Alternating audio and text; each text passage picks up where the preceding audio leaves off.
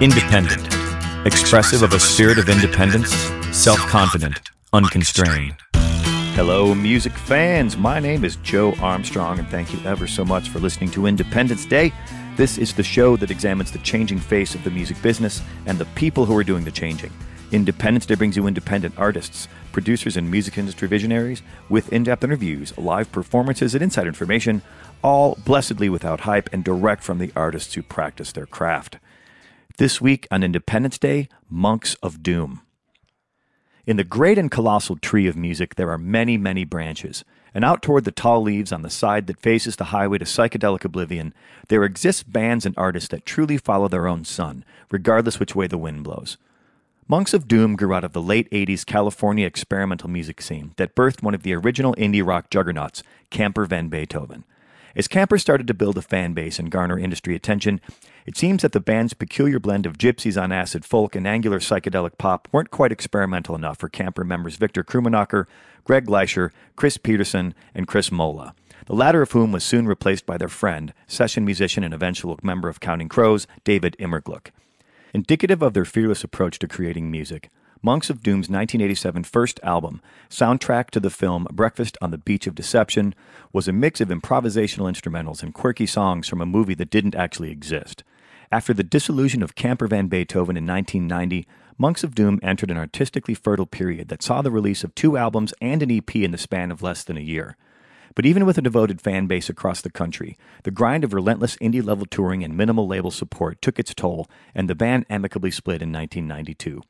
Solo projects from Krummenacher and Leischer followed, and a 1998 send-off performance after Peterson announced the move to Australia put the band once again in the same room, fomenting an atmosphere for Monks of Doom's legendary chemistry. The good vibes were an epiphany for the band, and perhaps inspired by the reformation of Camper Van Beethoven in 2004, Krummenacher, Leischer, Immergluck, and Peterson figured out what they already knew, that Monks of Doom makes music on their own terms, when and where they want, and the band has been sporadically active ever since. The band's most recent album, 2018's The Bronte Pin, is another beautifully strange chapter for a music ensemble built to expressly exemplify being beautiful and strange. A quick side note on the chronology of this episode of Independence Day.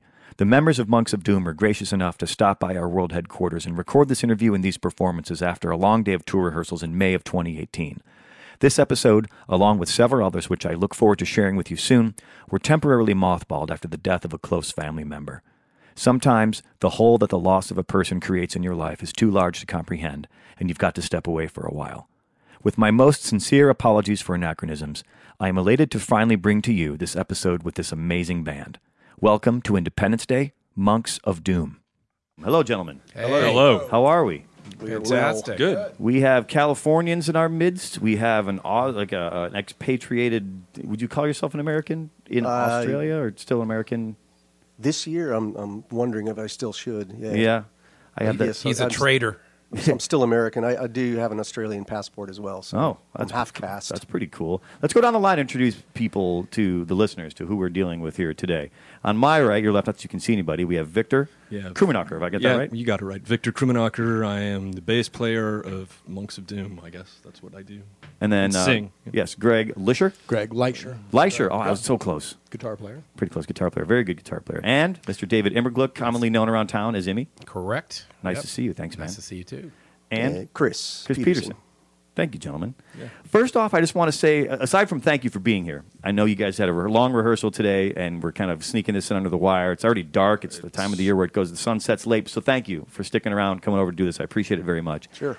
Also, thank you, because I do a pretty immersive, I try to do as much research as I can on every guest. So I spent a lot of time this morning in between other duties, kind of listening to what you were doing, and it's so much fun. Like listening is fun, so it's got to be fun to do this. It Absolutely. is actually, that's why we do it. Not doing it for the money. Yeah, I don't think anybody is anymore. No, definitely not. It's funny. I've been telling the story a lot. I had, do you know Mojo Monkeys?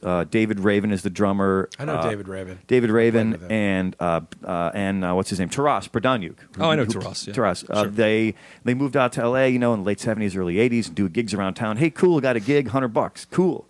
And then we were talking to them when they were on the show last year, and they're like, "Yeah, now we go do a gig around town. Hey, I got a show, $100." Yep. Oh yeah, no problem. Yeah. Changes. If here we are all these years later, and it's like the economies of scale just haven't shifted. Which tells me one thing. No. You guys are doing this because you love it.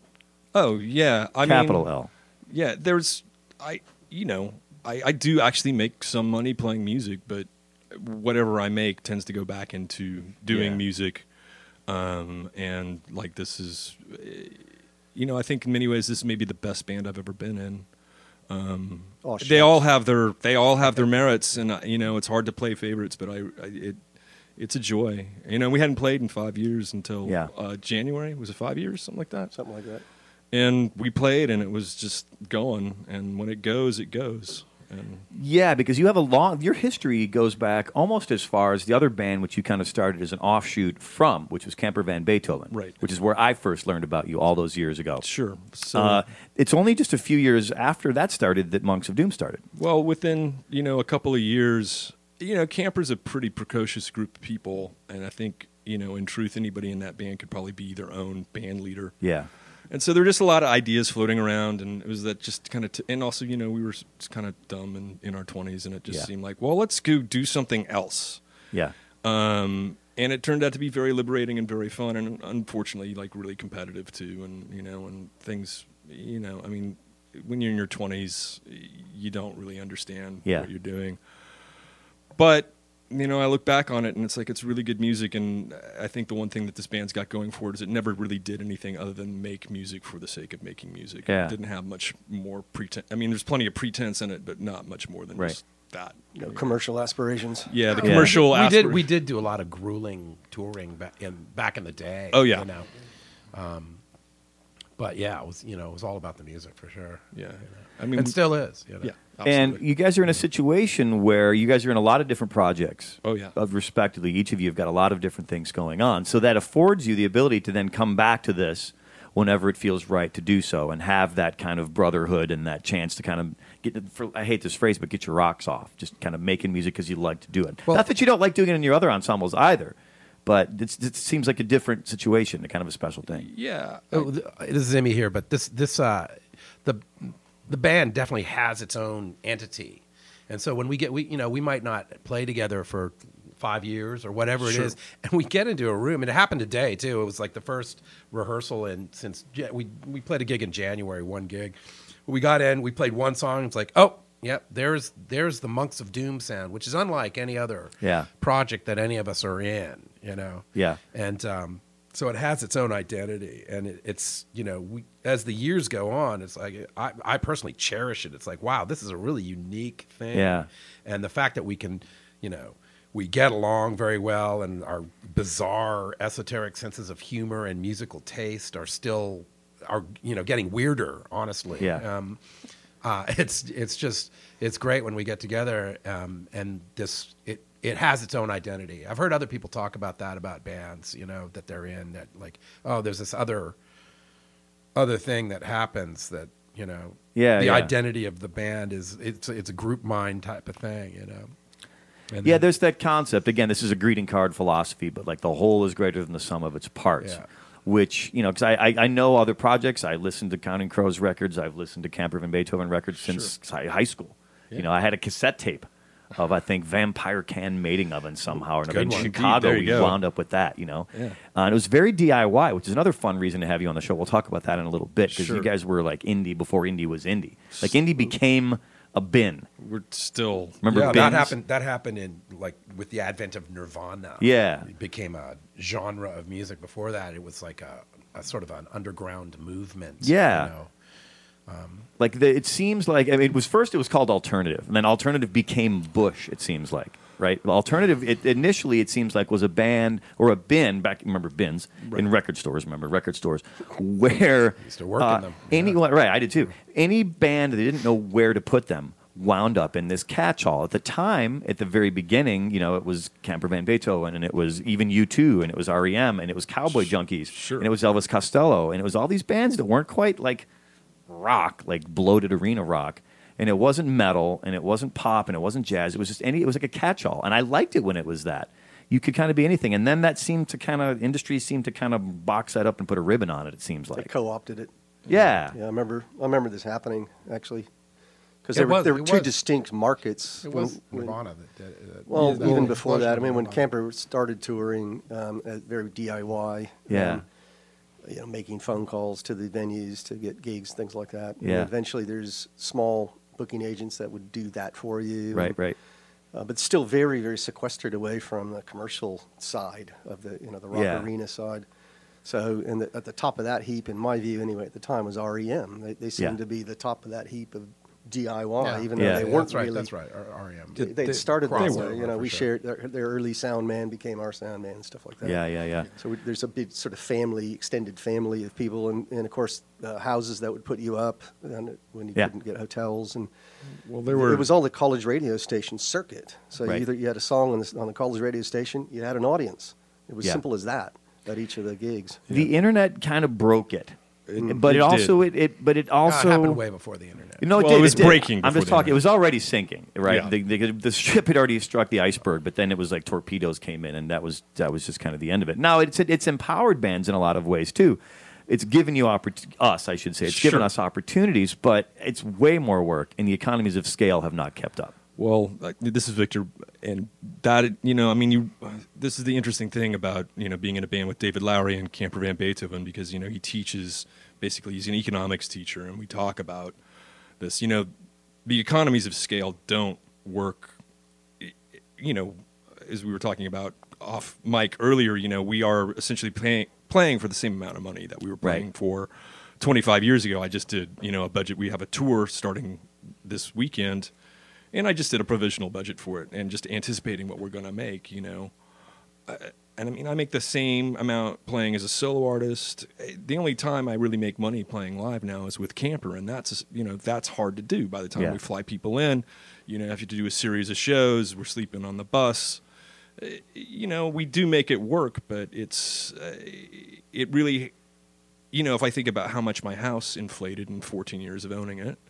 Right. There's nothing close to it, Yeah. And I think so. Yeah, I think the internet is empowering, but I also feel I have this weird love-hate relationship with it. I like the direct dialogue with fans. I actually enjoy that aspect of social media, but then there's the malevolent side. We can talk about we could do like the Robert Shear rant about they know everything about you, or we could basically get into like the devaluation of what we do. Right. And I think the thing is, one of the joys of playing with this band is we get together and we're very fluent, and we speak a language together that every band I am in that is a good band has its own unique language. This band has a very unique language. When we were playing today, there's an interaction that's going to happen with these guys that doesn't happen with anybody else. Any musician worth their salt knows that, but it's not rewarded. It's not even.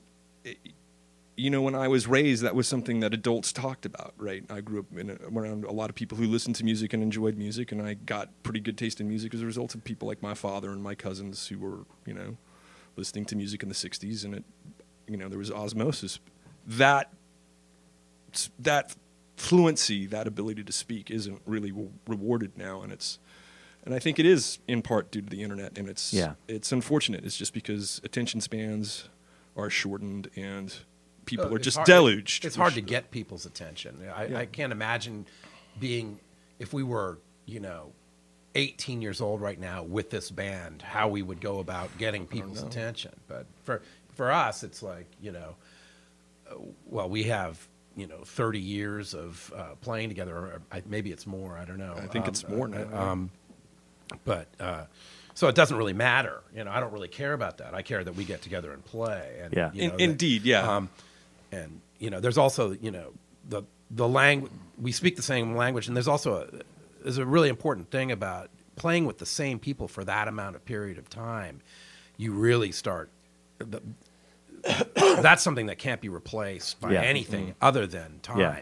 spent Yeah. playing together. You know, and Familiarity. that's where that identity of a band or Right. of a group of people, you know, it really pays off Right. if you stick with it. It's like that 10,000 hours concept. Yeah, Right? exactly. It's Yeah, people it's something, very much- it's something like that. Right, musicians slightly putting their- more supernatural though. Yeah, right, But yeah, exactly. yeah. I mean, I'm not trying to distill yeah. it, but there But is the 10,000 hours thing, but, Yeah. but musicians do that on their own. Yeah. Yeah, right? yeah. Then there's this whole extra level of getting together with various other musicians and how that Yeah. chemistry, to your point, that supernatural aspect of how that happens. Every particular group of musicians has that unique thing, and some just click more than others. You know, it's very voodoo. It's almost a brainwave thing, It's right? It's totally voodoo. I play with Greg. Well, I mean, all these guys work in my solo work, but you know, Chris and Greg and I, and sometimes MER and Camper as well. You know, how Chris and I play in Camper is different than how we play with the God. Monks. Right. How Greg plays with me in my solo band is different than how he plays in the Monks, which is different than how he plays with Camper. The particular combination of each individual in the band Right. has a huge effect. And for me, it's just still I can't get enough of it. I still can't get enough of it. I still, It's a wonderful thing. tired. I come like Yeah. I don't want to reherse. I got to drive to LA. This is Yeah. why. And then it's a great day. I am the same way. I've tried to get out. Yeah. I've tried to stop playing. I never sold any of my gear, but I got to a point where it was like, all right, I'm tired.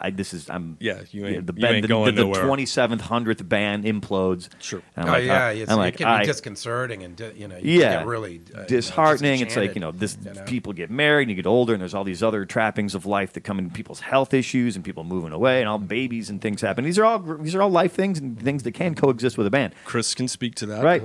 But then the band falls apart. It's like I've had it. I'm done. But then it's the day after I say that I find myself screwing around on YouTube looking up a pedal, Oh yeah. looking up shopping you're for gonna like. you're gonna buy that Mellotron pedal. Yeah, I right now. totally am. and then I think like, oh look, I've been looking for an accordion, man. And the next day I spent 6 hours playing accordion, and then the next thing you know, I'm putting a band back together, or putting a new band together, and I'm Sure, off yeah. and running again. It's like Sure. I can't. It's like a compulsion. Sure. Oh, it's I a total can't compulsion. not do it. Nothing can compare to it. You know, the act of playing music. Yeah. When done properly, it's hard to describe it to someone who doesn't Yeah. experience it. And it's not just the music; it's the fact that it is an ensemble. Right. It's the thing is like you could play by yourself in your room, and that's awesome, and you could Yeah. do all that thing. But Oh, yeah. ensemble, there's nothing, Yeah. nothing like Yeah, an yeah. ensemble. Yeah. And then That's that something kind of communication. Chris, that's it's an interesting point because it's something, Victor, you mentioned a few minutes ago, is that it's the economies of scale thing again. When you go out as a solo artist, Oh, yeah. you can make a little more money. Oh, sure. And like that's kind of like the crime. Like I know Freddie Johnston a little bit, and I know Yeah. Willie Porter a little bit, and I know a lot of these cats who make albums with bands, but then they could kind of afford to go out as a band, Right. But then they'd come home without any money. I can. I'm sure you can relate. I can intimately attest to that as Yeah. somebody who's I've worked quietly as a solo artist for 20 years. And I just made a decision at a certain point that I was just going to do it on my own. I was going to release the Yeah. records myself, and I gradually, especially in Northern California, have built a pretty nice audience. And now I actually, I make money doing it usually and with a band up there. Yeah. But it's just really in the San Francisco Bay Area. I'm Yeah. hoping now that I'm kind of in LA Metro, I can recreate that down here as well and just kind of grow the state. Yeah. But conversely, I play with my pedal steel player Bruce Kappen and Greg as a trio, and every time we've done that, I've made money because I play house parties or whatever, Right. and like that works, and that actually works in kind of the economy of scale fashion. The more I've done it, the more they get offered to me. It's a great network. But I'm playing in people's homes. I'm playing Yeah. in people's living rooms. Yeah. Yeah, but you ripped Greg off on that gig, didn't you? We'll talk about that later. Anyway, why don't we hear? You've got congratulations in order. You've got a new record. We do. Hey. It's called the Bronte Pin. Yep. Am I pronouncing that correctly? Bronte. Bronte. Bronte, yeah. I even looked it up today. Like my whole life, I've been saying it in my head. I think the wrong way. Bronte. Bronte Pin. Well, right. Amy's Charlotte distantly Bronte. related to I them. am, yeah. Oh, that's pretty cool. Yeah, I'm distantly second related cousin to. twice removed with my mother. We have the pin on the cover of the record is a heirloom that my mother owns. Very nice. I've been told that I am distantly related to Jesse James. Oh. Not There you not go. the cyclist like chopper guy, right. like the actual The actual- Robert Maybe Ford. you ripped Greg off on that. Might have Victor been. gig. My ancestors could have been. Anyway, all right. So the band this week on Independence Day, Monks of Doom. They've got a brand new record, The Bronte Pin. Check this out. This is the song "The Bastards Never." What I swear I wrote that too. Show I can't read it. themselves. So read this. The Bastards Never Show Themselves. That's right. All right. Sorry, my handwriting is so crappy. I can't even read my own That's all writing. good. Trying to do this quickly. The Bastards Never Show Themselves. Monks of Doom on Independence Day.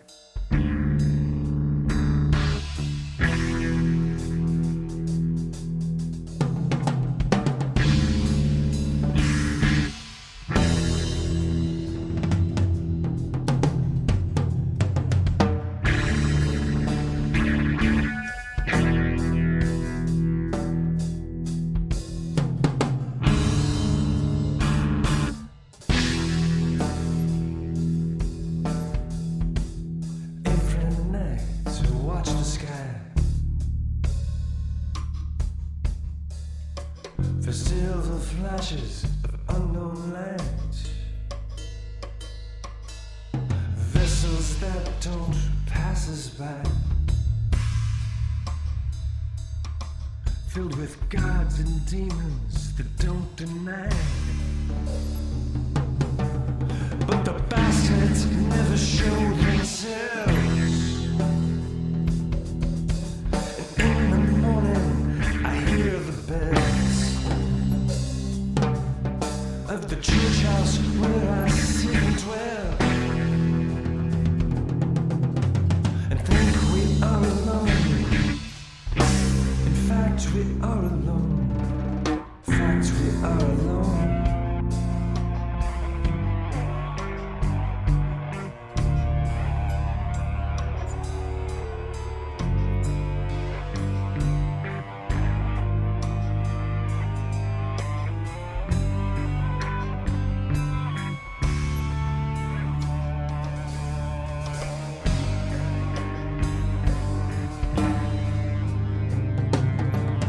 I crawled upon the whorehouse roof in my quest for the absolute, and did what I set out to do. Sit down and howled about the moon, and pined and moaned like any dog. And pined and moaned about my loss, and sniffed about for my bone. I sniffed about for my bone. I sniffed about for my bone. Sniffed about for my bone.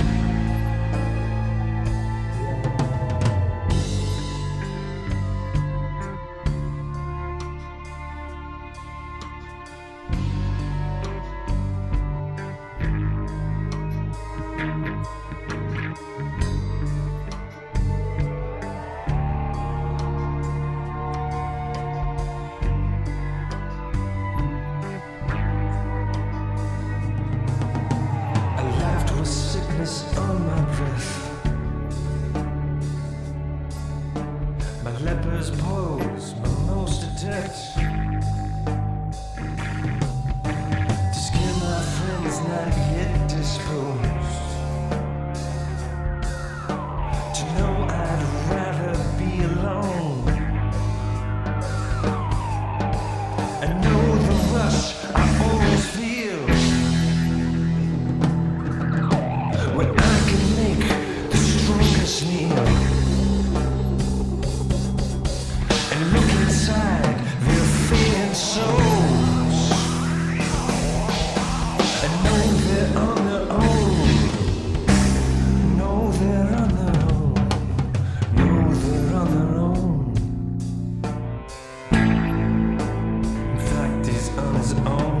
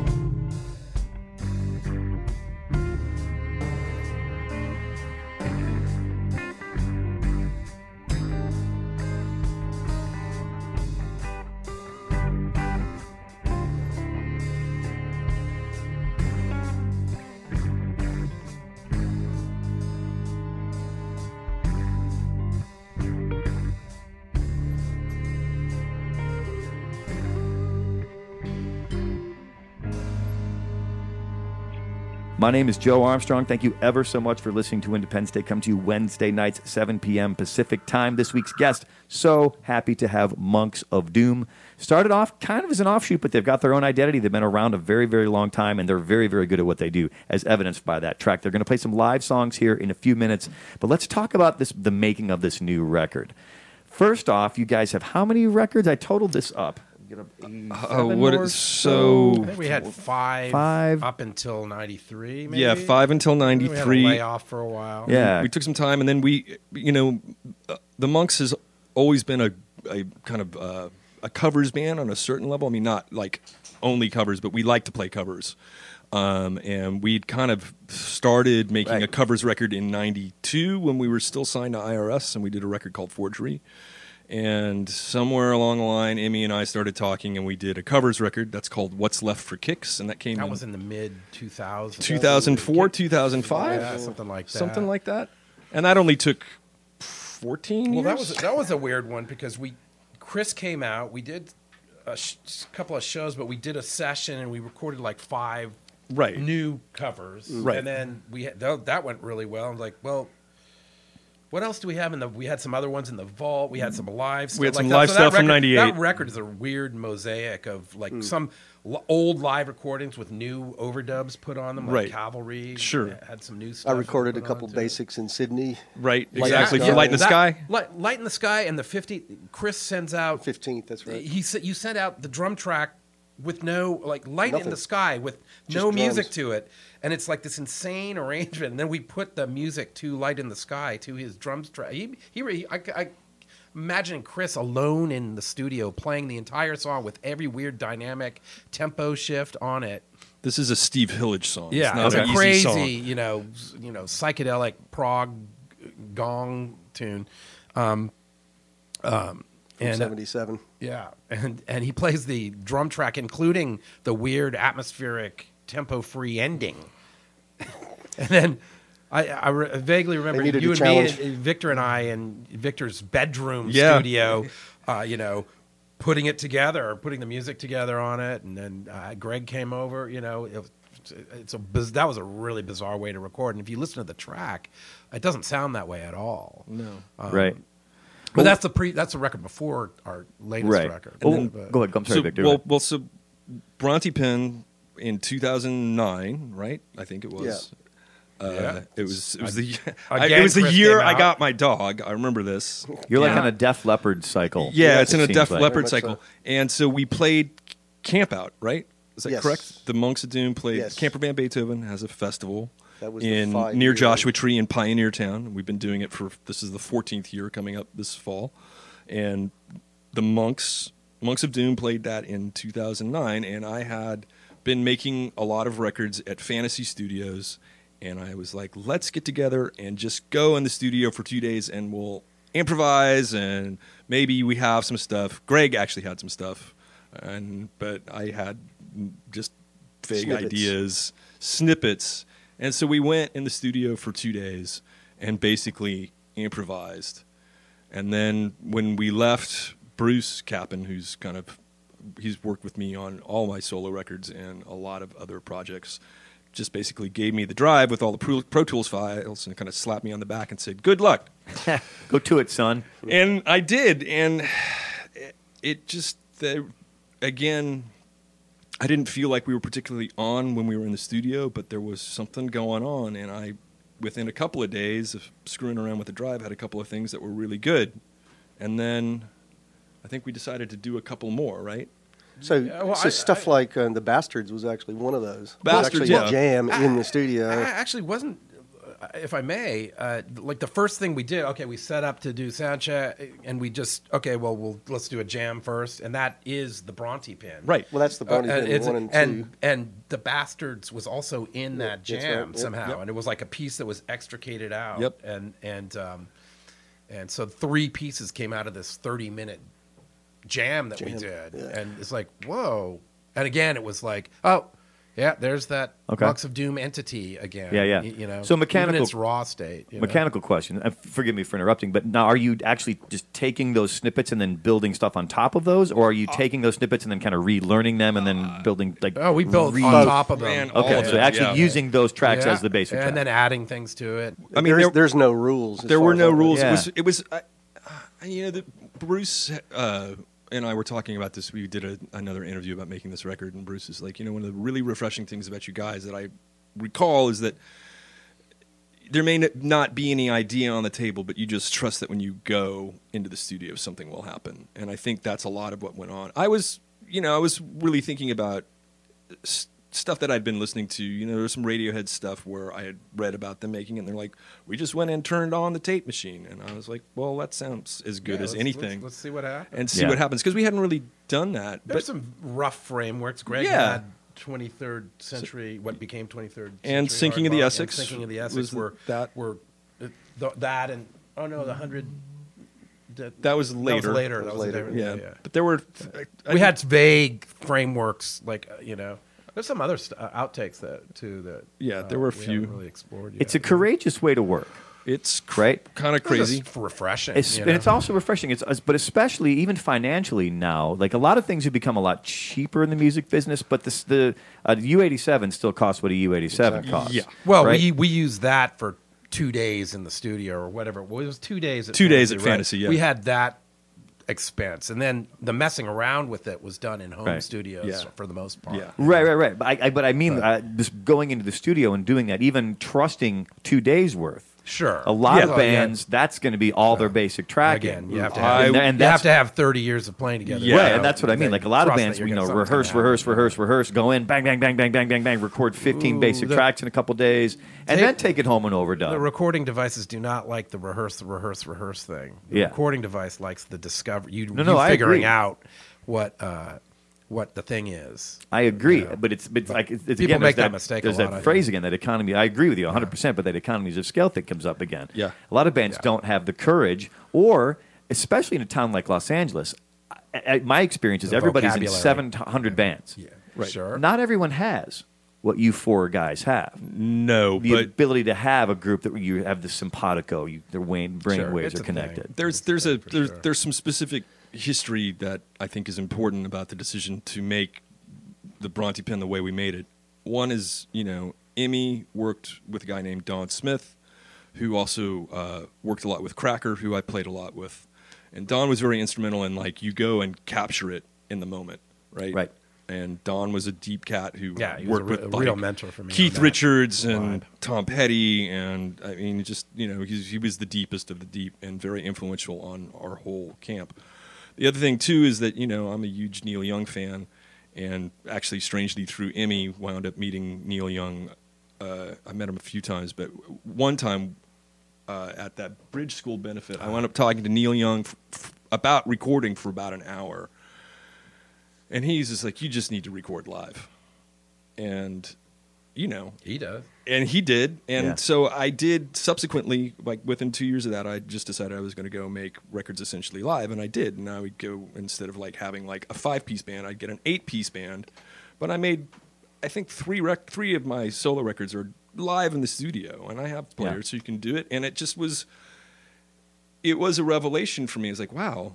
Like, it's done. There was one record we did. There's 2 overdubs on it. Like Patriarch's Blues, there's 2 overdubs in the whole yeah. thing. And it just... Coxcrows at Sunrise was done that way too. Yeah, if I'm exactly, Not yeah. mistaken. Those were really fun records to make. Yeah. And so I just figured that the Monks could do that. And in fact, it was weirder because we're weirder, and I think, the band has a propensity towards really, intense structures, intense arrangements. Right.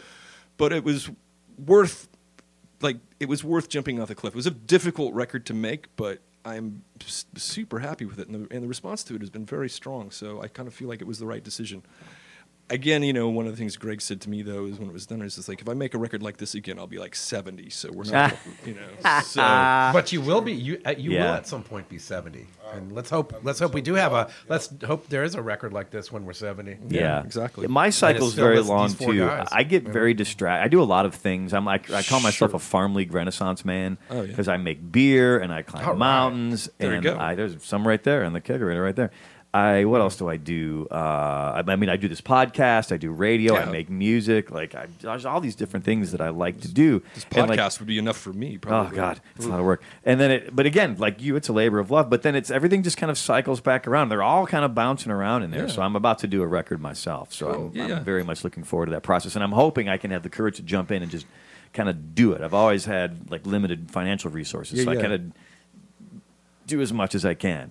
I save up the money and hire the people I know who Yeah. can do the job. That's seriously, and it's Yeah. like you get some good players, and they're Yeah. this town has a few good players. I've heard I give you some numbers. There might be a couple around. You get it done, and there's nothing. It's just the best thing, and Yeah. like that's the thing. Even though we screwed with the recordings on the Bronte Pen quite a bit, there was a lot of manipulation on certain levels. A lot of it is actually live and in the moment. Yeah. And that's There's any Pink Floyd nerds in the room? Oh, yeah, absolutely. I mean, I'm a huge Pink Floyd nerd and experienced. I got tickets to see David Gilmour when he came to town a couple years ago. Yeah, yeah. And he's always honestly been my favorite guitar player all the way along. Ever since I knew what a guitar was, he was always my favorite. Right. Stupendous. And I knew he was coming, and I kind of screwed up buying the tickets because it's at the Bowl. There's 10 million tickets. Plus, I kind of know some folks, but then I forgot. Right. Right. And then I started seeing people post stuff like he did Thursday, Friday, Sunday. It was Easter weekend that year, and I started seeing people posting on Thursday, and I was like, I'm about to say a bad word. I screwed it up. Should have bought the tickets. So then I went online. I got some tickets for the Sunday night show, which were not at the Bowl. Sadly, they were at the Forum. So at least I'm going to go. Right. Forum's cool. So then it's cool. But then the Bull's the Bull. So I'm sitting at my desk that Friday evening, and I'm supposed to work. I'm hoping I don't get fired for this, but I was supposed to work till 10 that night. And the promotions guy rolls by my office. It's Good Friday. The office is cleared out. Nobody's there. Hey, and you want to go see David Gilmour at the Bull tonight? And what seemed like a 10-hour span, I went through like, what if I get fired? I shouldn't go, but it's David Gilmour, and I really want to go.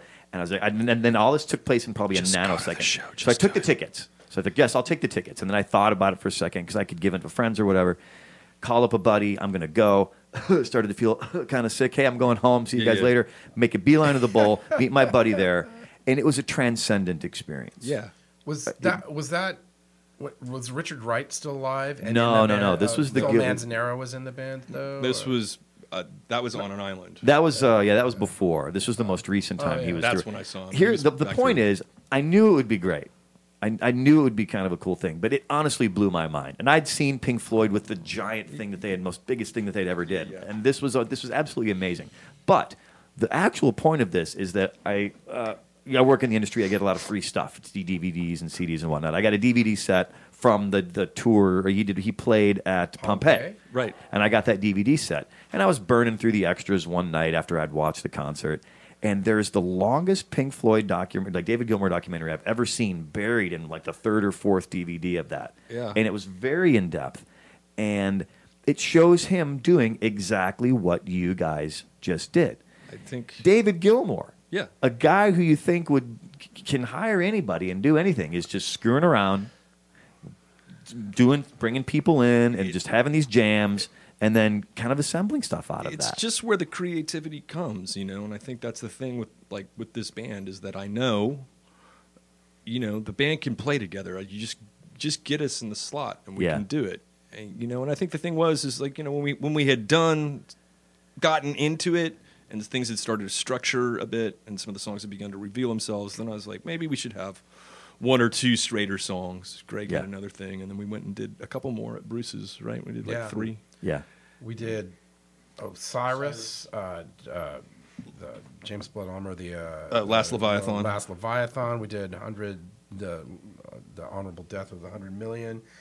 Something else too. I want to say, didn't we do one other? I can't. Well, you brought in the acoustic thing though. Yeah, but that was Probably the that one, was the one that we somewhere else. haven't finished yet.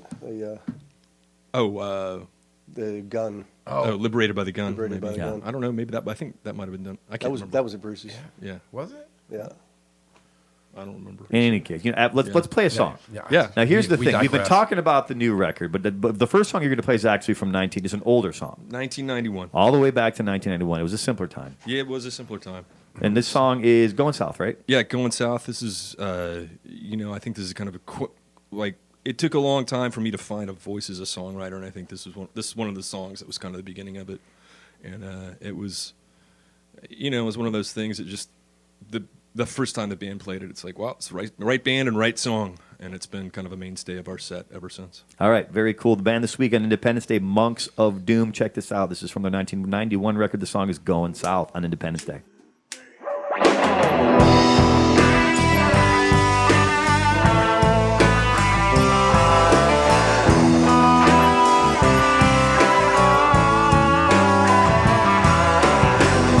I'm going south to cast this demon out and convalesce my burns. I'm gonna convalesce my burns.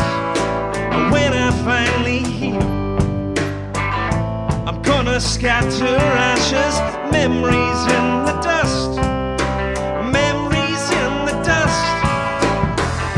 And I'll forget you, I'll forget you. One day I won't recall your name. I won't forget you. I'm gonna take it to my grave. In my blessed heat, my memory starts to fail. I can put some time between you and me. Watch the whitewash on the wall bead with sweat and start to fall and crumble to the earth. It's gonna crumble to the earth. And you'll forget me. You'll forget me. One day you won't recall my name. I won't forgive you. I'm gonna take it to my grave.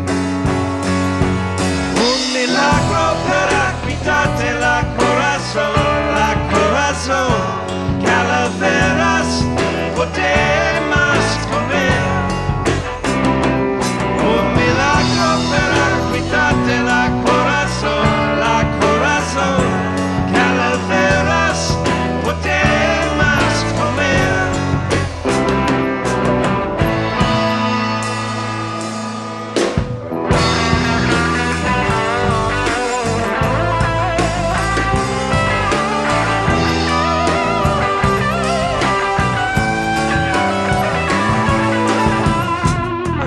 South to cast this demon out and isolate my pain.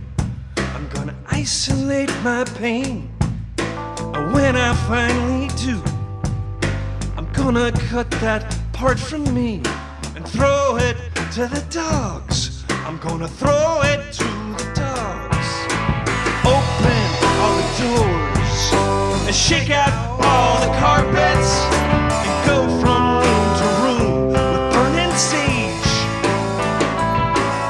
with blinders for my eyes and a steel plate across my heart to protect me from your brilliant disguises. And I'll forget you. I'll forget you. One day I won't recall your face. I won't forgive you. I'm gonna take it to my grave. Un milagro para quitarte la corazón. Calaveras, podemos comer. Un milagro para quitarte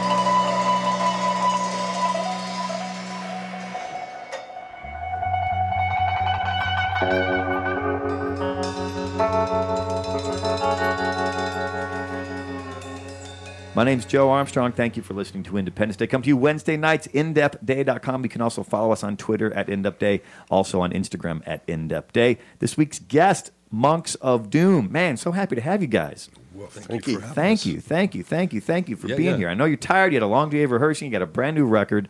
Great song, by the way. We're going to hear some new material before too long. But, Yep. Emmy, you just said you met the master. Well, first I'll say that we were talking about David Gilmour earlier. And Chris will probably confer the first David Gilmour solo record, if you remember that one. It's just called David Gilmour. I have it on vinyl. Yeah, it was right So did after I. Animals came out, and I saw Pink Floyd on the Animals tour, by the way. So did I. Yeah, good one. That You guys first, trying to out-Floyd each other? Don't get. I'll They get. Floyd you. You start them on Led saw Zeppelin, it gets K3D really bad. for the 1970. Anyway, Adam Hart, mother, damn it. Go again. Beep. But that first Gilmour solo album is almost a template for Monks of Doom in a lot of ways. Yeah, it's like that's true. a bunch of weird instrumentals in Yeah. these weird modes. The first one, Mihaela, I think it sounds like a Monks of Doom thing. Yeah. I know Greg's all up on that record. Isn't there and, like a Kate and Bush then there's cameo or something on that? Pardon me? Is there Kate Bush's? No. there's a Roy Harper song. Roy Oh, right. Harper. Yeah, there's a Roy Roy Harper, right. There's No Way Out of Here, but Oh, yeah, yeah. it's a great album. But yeah, I had it was when the last Counting Crows record came out. We were doing a run of promotion in England, and one of the songs was sort of a hit on the radio, and somehow we got this gig playing on this. Sort of the Howard Stern of England. It was like this 3-hour early morning talk radio show, and the guests were Counting Crows, who every 40 minutes would play an acoustic song in a small radio studio like this. And there were 3 of us. It was like Adam, myself, and one of the other guitar players, Dan.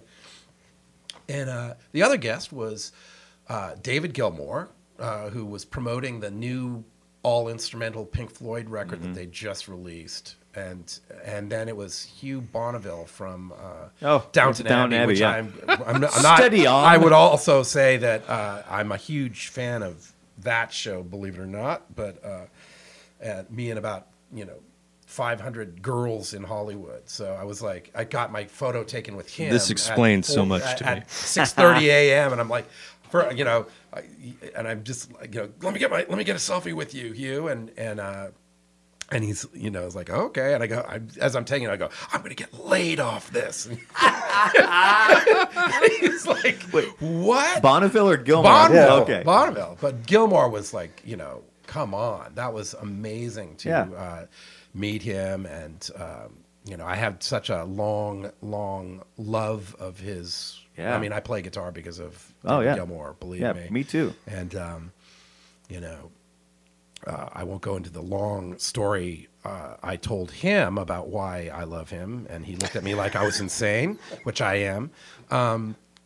But he's very, very important guitar player to me. Yeah. And so it was really something. And then it was really another thing to sit in a radio studio and perform. And the one song I had to play some fairly difficult fingerpick style guitar. Yeah. It was just me and Adam from Counting Crows doing a duet, and it was like, and David Gilmour's sitting where you're sitting, just looking at me like, okay, yeah, cool. I was like, gee, I can't believe this is happening. I don't get starstruck very much being in the music That was a business, good working one. in the radio business. I mean, people are rolling in There's and a out few. every day, but there's a handful. Yep. Yeah. And David Gilmour, of all, like of 10 of the people that would like wig me out, he's like 8 of them.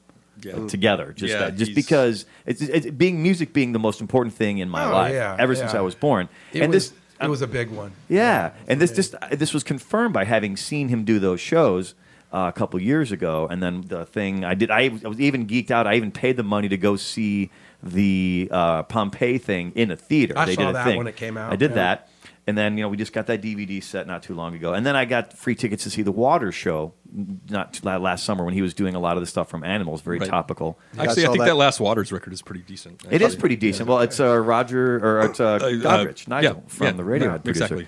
Exactly. But what I finally figured out, I mean, I guess I kind of always knew this inherently. We're getting into Floydlandia now, Yeah. but is that a whole Gilmour other show. is the music force behind all that, and he said in many interviews, he's unabashedly said, "I'm not much of a lyricist." I can sing stuff, but it's the music thing. Yeah. It's so musical.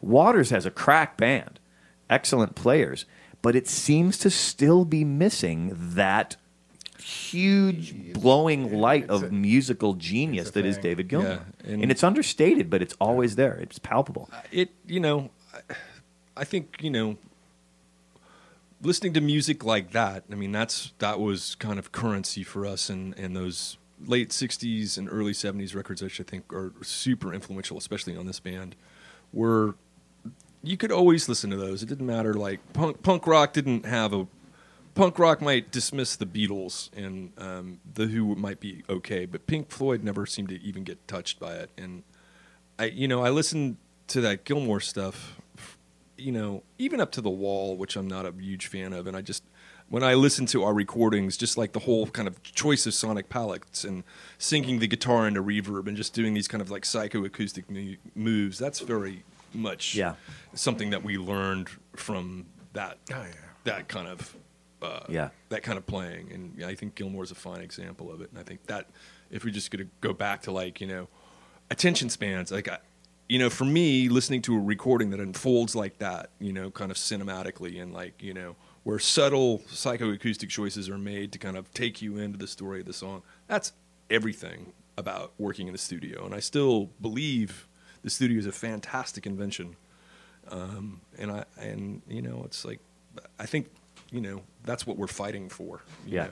Not that we'll ever be David Gilmour, but we're fighting to maintain that kind of language. Well, there's so many different ways to skin a cat too, because there is the just hardcore live in the studio, sure, and then there's like a meticulous attention to detail that Pink Floyd were known for with especially their later recordings. I have something I call the Sex Pistols Steely Dan continuum.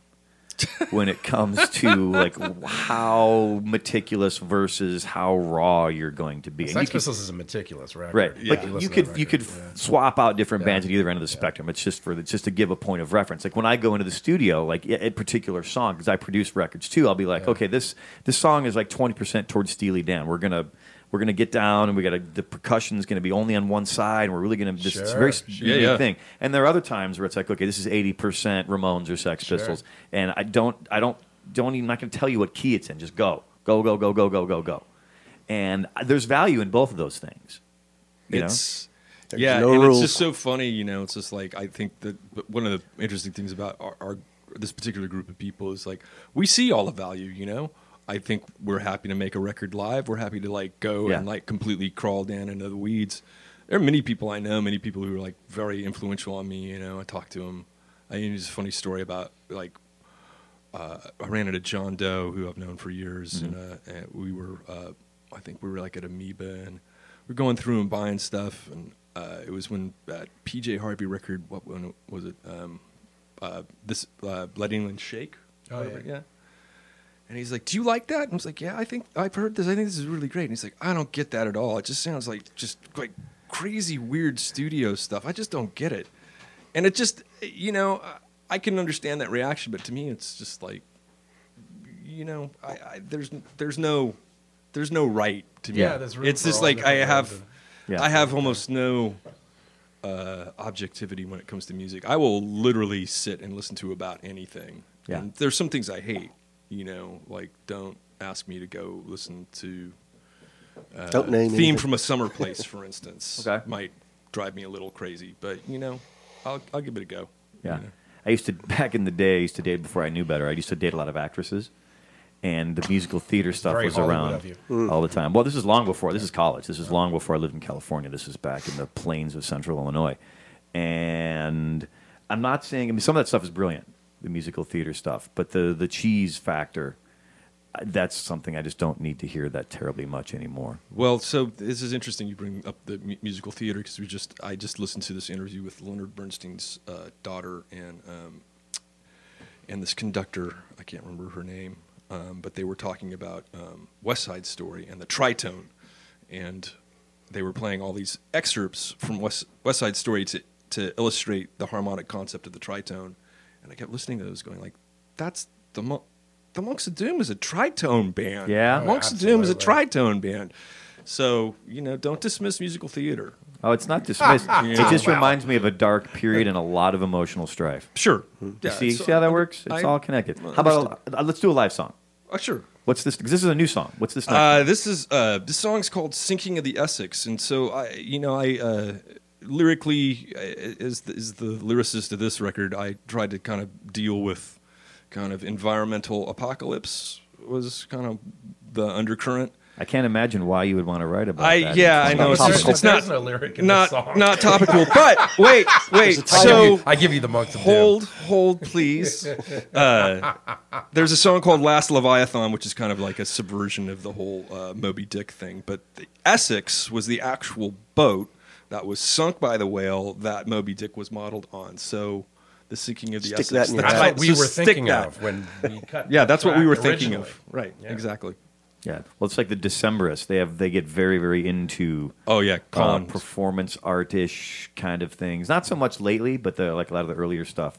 I saw them at the Greek a couple years ago, and they did some of the old stuff and brought out there's like an actual whale or a fish or some kind of giant prop. They bring all this stuff around. I think it's fantastic. Yeah. It's fascinating to me. I it's not One pre-thought step with away me. It's from like it's kind of musical theater. Yeah, sure is. I reversed my way into No it. wonder I felt sad when I left the show.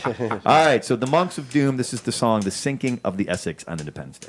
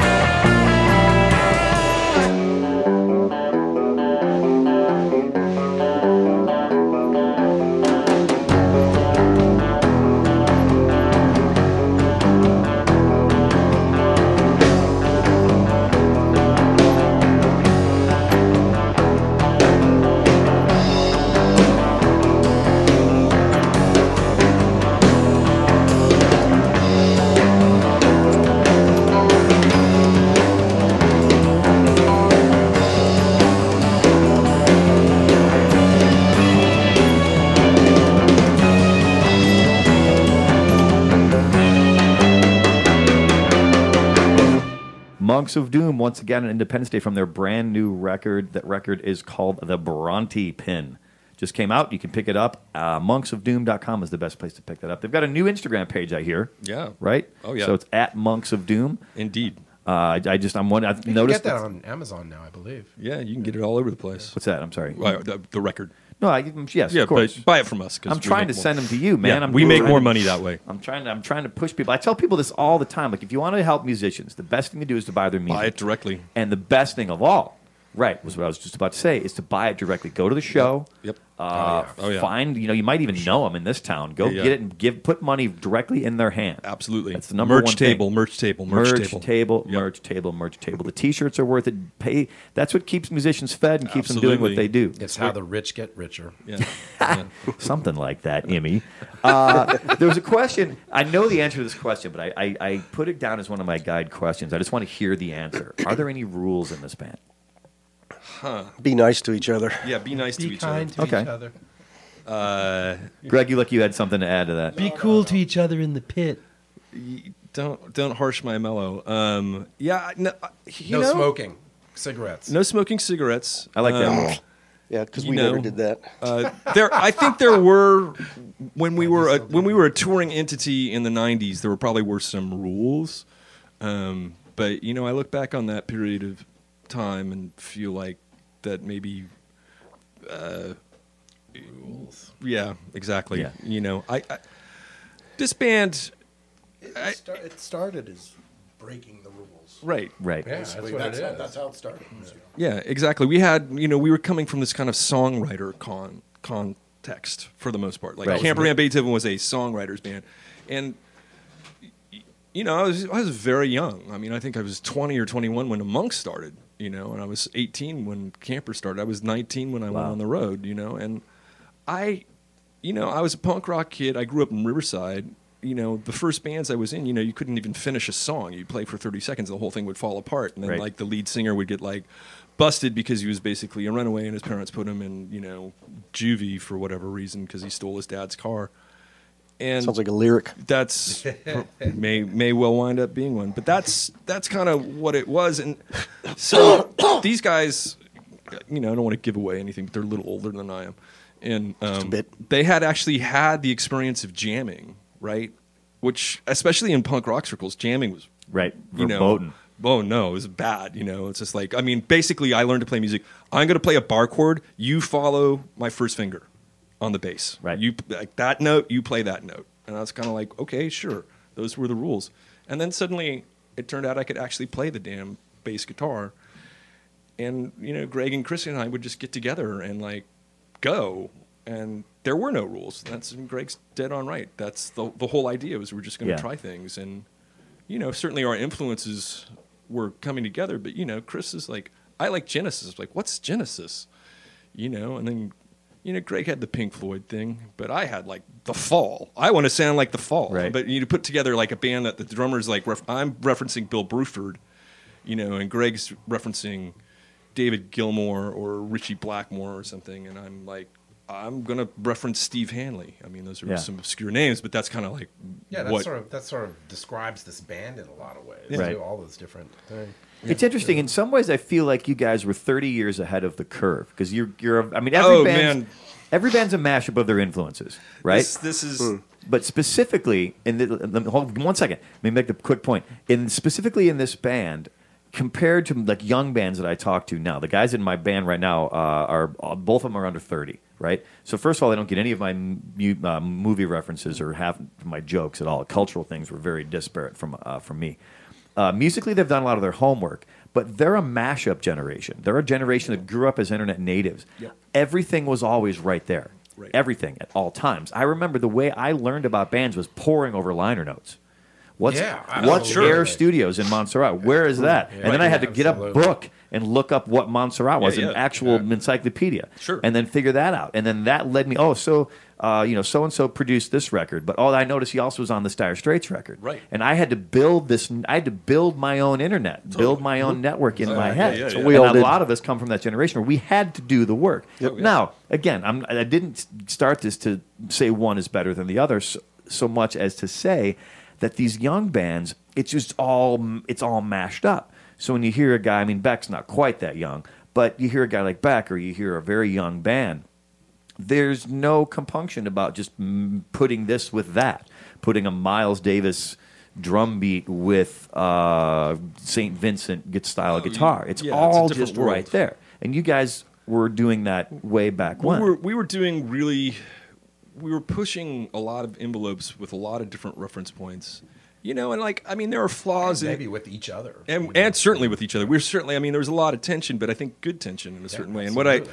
what I learned at that, I mean, on a personal level, what I learned about that is like, actually, that tension is good, and don't be obsessed with being right. Just listen, because I think there were a lot of things we learned from each other, and I think that's one of the reasons why this band is so kind of precious to me now, because everybody afforded everybody time to experiment and kind of go down whatever path they needed to, and I think that's very important. But the other interesting thing is, you know, I think our earlier recordings, they stand up better than I thought they would, but I still, you know, because I'm so intimately intertwined with them, there are flaws, and there are some things that I like more than others. But as a whole, I think the body of work stands up pretty well, and I think the uniqueness of the band stands up in a really good way. But, you know, we were trying to tour and reestablish after Camper broke up in 1990, you know, the Monks became a priority, and we were touring, and that's when Nirvana hit. And it just like, we were not that. And it just kind of destroyed us in many ways, you know, and you know, there's no bitterness or anything. It's like things just happen, and it's just what it was. It was a timing thing. It was a timing thing, but ironically, a few years later, I had started playing as a solo artist, and for whatever reason, I was given some dates opening for Radiohead, and they were a very young band. Yeah. And they were super sweet and super good, and the drummer was playing in odd time signatures, and I was just like, great. We were early. We were like 2 years. It was really just like 2 years after the Monks stopped playing. And I was like standing there going like, these guys are fantastic. This sounds vaguely like stuff, like passages in like the last Monks record. I mean, it really, like, it was just like, wow, we just missed the time. And then subsequently there were a lot of bands that were doing, you know, now I say prog rock, and like, I mean, you know, when I was Whatever that working in means. an art department, you know, these right. guys are like, you're in that. Did you play Monks of Doom? Like, not Camper Van Beethoven. We're like, yeah. It's like, man, I love that band. I had this Italian employee, you know. It's like, what are you listening to? He's like, Can, Gong, you know, ECM stuff, you know. Yeah. And it's just like, he's like, that's Prague was always big in Italy. yeah. And it's just, Yeah. but it's Big it's for Vandergraaf it's weird generation. how that stuff, how it's percolated. In a It's certain way. interesting to hear you say that, because it's that you kind of lost something when Nirvana hit. Now, Nirvana was like a comet that went through the music world, you know. And I never liked the hair metal stuff, so I wasn't sad to see that No, go that was, away that at was a all. good That thing was a it good part. washed away. Right? Yeah, like, yeah. but you were collateral. It didn't even compute to me that your band, because you were vaguely proggy, would be Collateral Damage. Well, here's a funny story. When they were making Nevermind, they were at Butch Vig Studio in Madison, and I was in Madison playing bass for Eugene Chadbourne, who I did a lot of work with at that time. And this is post-Camper, and we were, you know, cruising through. Overwhelming Color Fast were in the adjacent studio at Smart, and, you know, the Nirvana guys were there, and, you know, I saw Nirvana here at Jabberjaw with my boyfriend, and, like, you know, like, oh, they're good, man, pretty intense. People really seemed to like it. We were in a room about this size. Yeah.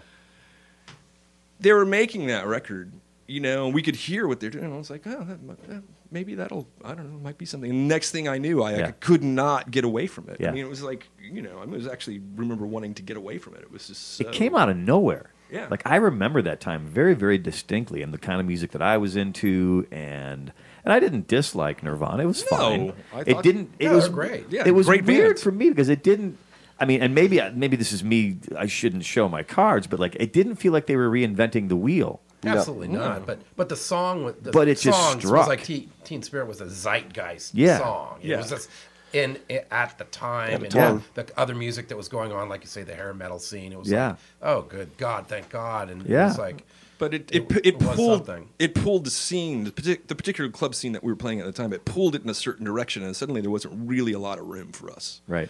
You know, it changed the paradigm. It changed the rules. it also commercialized it in a Yeah. huge way Yes. Right. because that sold so big. Right. You know, Right. big money was attracted to it, and Right. none of those kind of And- decisions that those corporations make. affect Every that label whole- wanted to go out and sign their Nirvana so or their many 6 Nirvana bad bands. fake Nirvana bands got signed in Yeah. the wake of that. Well, and Oh my importantly, God. going back to something that was raised earlier, like there were a couple of networks.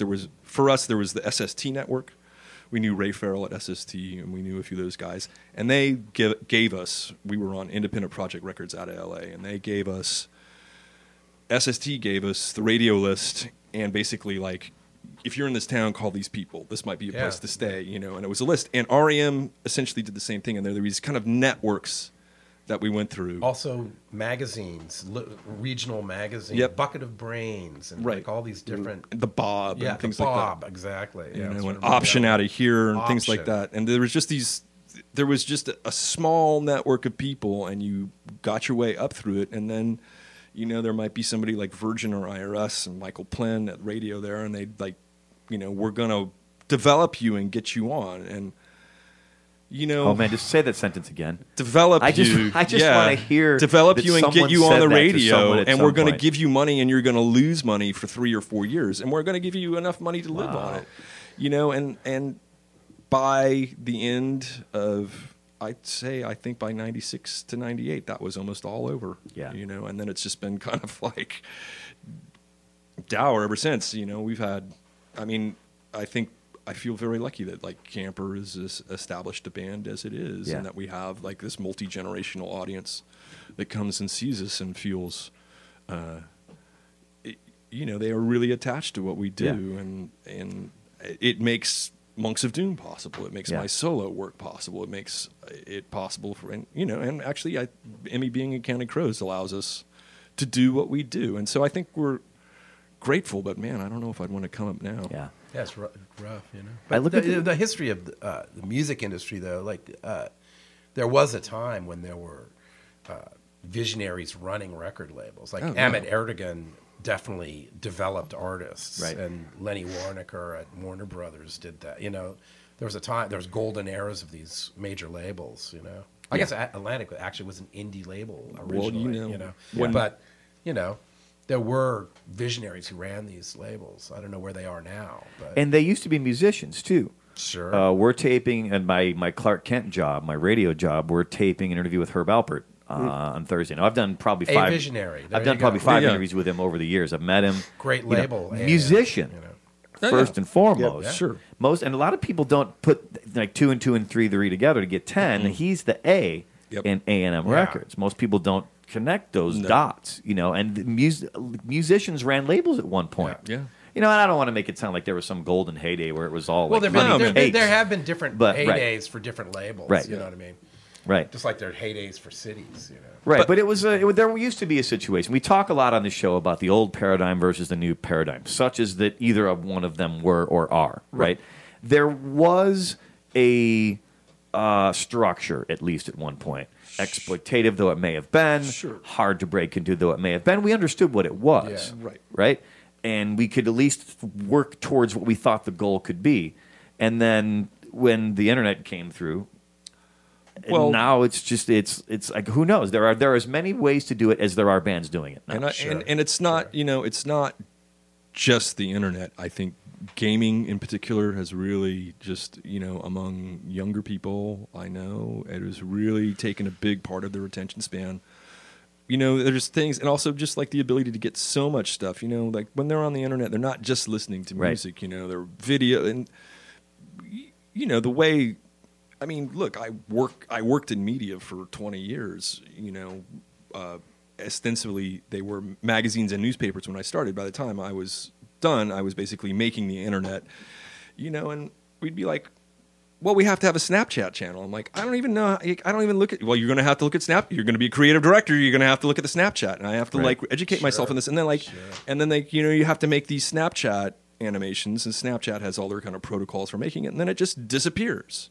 It's like you think about like how that kind of media interplay as a consumer changes. We are very old fashioned on a certain level, because we are, and it's Unapologetic. And yeah, absolutely. It's like I grew up listening to things. I have a really pretty long attention span. I'm happy to watch a 3-hour movie that not much happens in. If you wanted to do that, I'm a big fan of The Wire. Oh, yeah. But Wire. if you want Love to The talk Wire. about something where a lot of people who don't like it say nothing happens, like they don't. There's 5 seasons of nothing happening. Now I am That was- more. I've probably watched it a dozen times. I'm more than I content saw to watch it The on Wire. HBO and got Yeah. me back into watching, series. Now, like, I'm such Wire's a- been hard to top. That Yeah. was, Yeah, it was. I'm such a nerd. Like now, I'm just happy to see any actor or actress from The Wire pop up in any other TV. We watched The Post Right. the other day, I was watching Bosch with the and chief. Rhonda was it Perlman, right? The lawyer. yeah. yeah. She popped up in The Post, and I was yeah. like, The Wire, The Wire. It made the Oh, movie yeah, 10 that times is better for me. I was awesome. Yeah. very happy to see that. Yeah, I mean, I can watch Prather Panjali. We would go home and like watch a 3-hour Indian movie. Sure, no problem. It's like that's. I've just got this Pink Floyd box set. Amy and I were talking about. Ah. It's like hours of Yeah. unexplored Pink Floyd. I'll know, be to go right back over. to David Gilmour. It's not a problem, and people just. I mean, just watch people and the Yeah. behavior of their phones. It's it's a weird, interesting time. And We could go on forever. I do want to say before we finish on this particular subject, though, that still, uncontrollable and unpredictable events happen like that. No one could have planned. Like no one could have planned on how Smells Like Teen Spirit was a zeitgeist moment, and like just last week, This Is America by Donald Glover.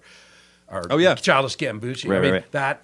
that is like a serious event that Yeah. that will mark this time. Yeah, And it's- everyone is talking about that video, and it's actually really good. The And video's amazing. Video's Yeah, I saw it. It's outrageous. good. It is And he's- amazing. He's outrageous, and his TV show's outrageous. He's an amazing guy. But that was like, wow.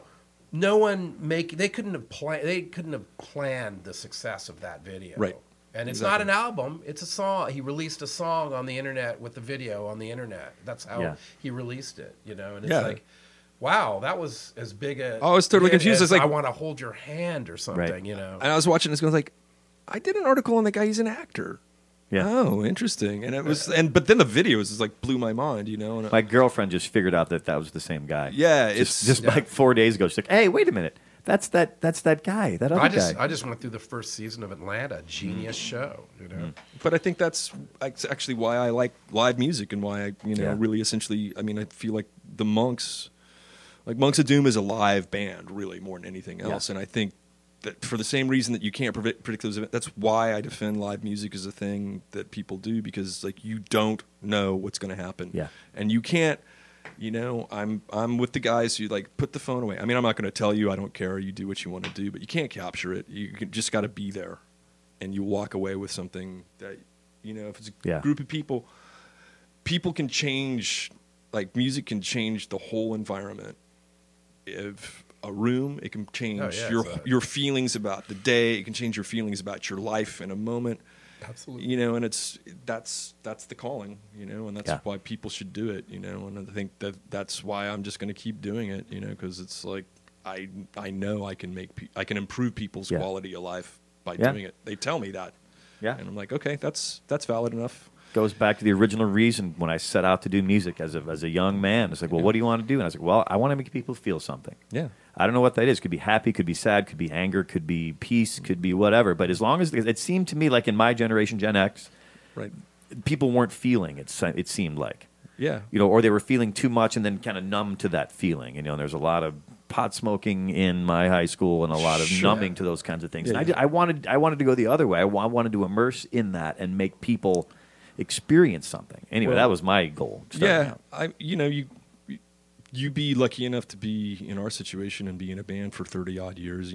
People come up and say, I can't tell you what this means to me. And they say it about Camper and they say it about the Monks. People say things at solo shows now, but like, this keeps me going or whatever, and it becomes a weird responsibility. And the other thing is I had just look and it's like, well, how the hell do I keep this economically going? Yeah. It's because it's like, it's Yeah. not easy, No. but it's, I think it's rewarding in its own right. What sounds great. What you're doing sounds great. You've got one more song. What is Yeah. this last one We before I do it 'cause boot we you out have of here? to. What is this? Yes. This is a song called The Better Angels of Our Nature, which is also on Meridian, which was our 1991 album. And this is kind of a long-standing audience favorite. And we used this phrase before it became a regular kind of Trumpism, appeal to. It's a Lincoln quote, "The better angels Yeah, of our yeah. nature," and at the time I thought it was unique. But now in the age of Trump, it's monolithic. Ugh, don't get me started. It's a Let's whole not- different let's not podcast. go That's a there. different show. It's That's a different show. podcast. There's a Pink Floyd show we got to do, and we can. Yeah, I don't yeah. really want to do the Trump Yeah, show. no, I don't I'm want to out. do It's that. enough. I'm I out. don't want I'm to do that done. either. I get it plenty. Yeah. I get it plenty. All right, Monks of Doom, one last song, The Better Angels of Our Nature on Independence Day.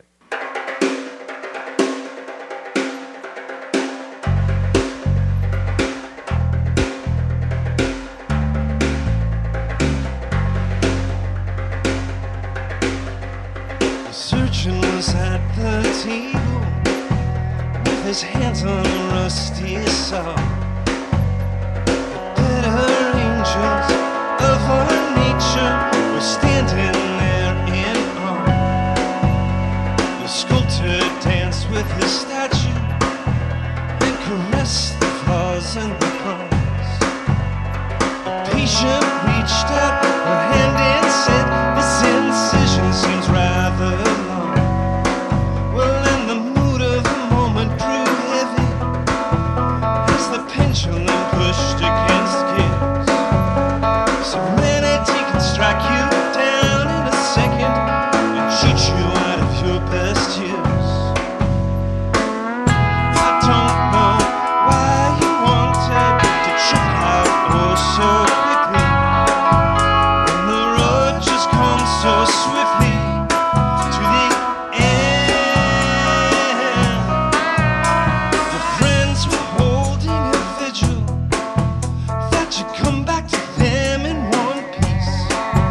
But the better angels of our nature could do nothing to lessen their grief.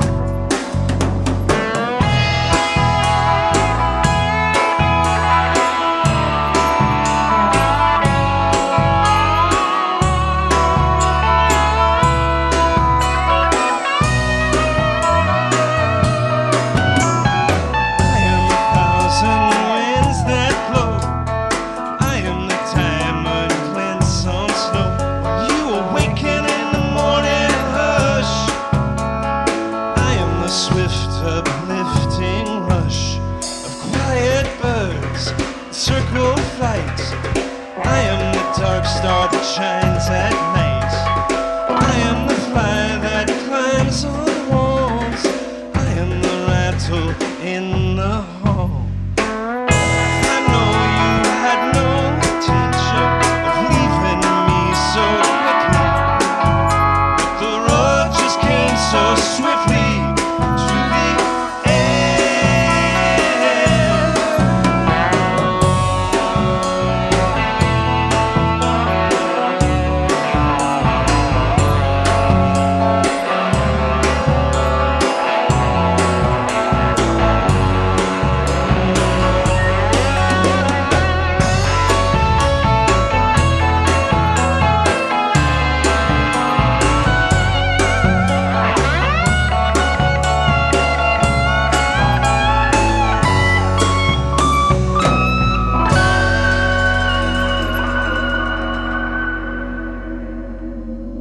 Gentlemen, Monks of Doom, thank you so much. Such great music, such great stories.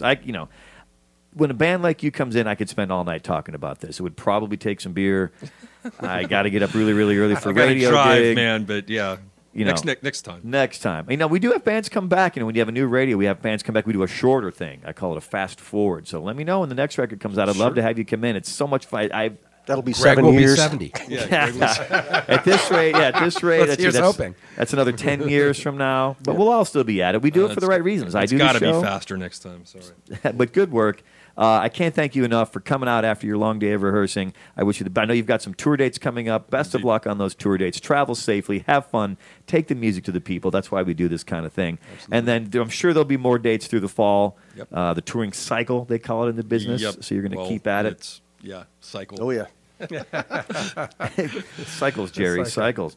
Man cycle. And if you want to keep up with them, they got a brand new Instagram page. Also, monksofdoom.com is where to find any information you need to know about Monks of Doom. So, Victor, Greg, David, Chris, Emmy. Yep. Of course. Yep. Thank you, gentlemen. I appreciate you it for so having us. very Thank much. you Thanks a so lot. much. So thank you to Monks of Doom, also to the Independence Day staff, Dale Tanksley, Wayne Topinski, Sally Shackleton, and Dorothy Juneses.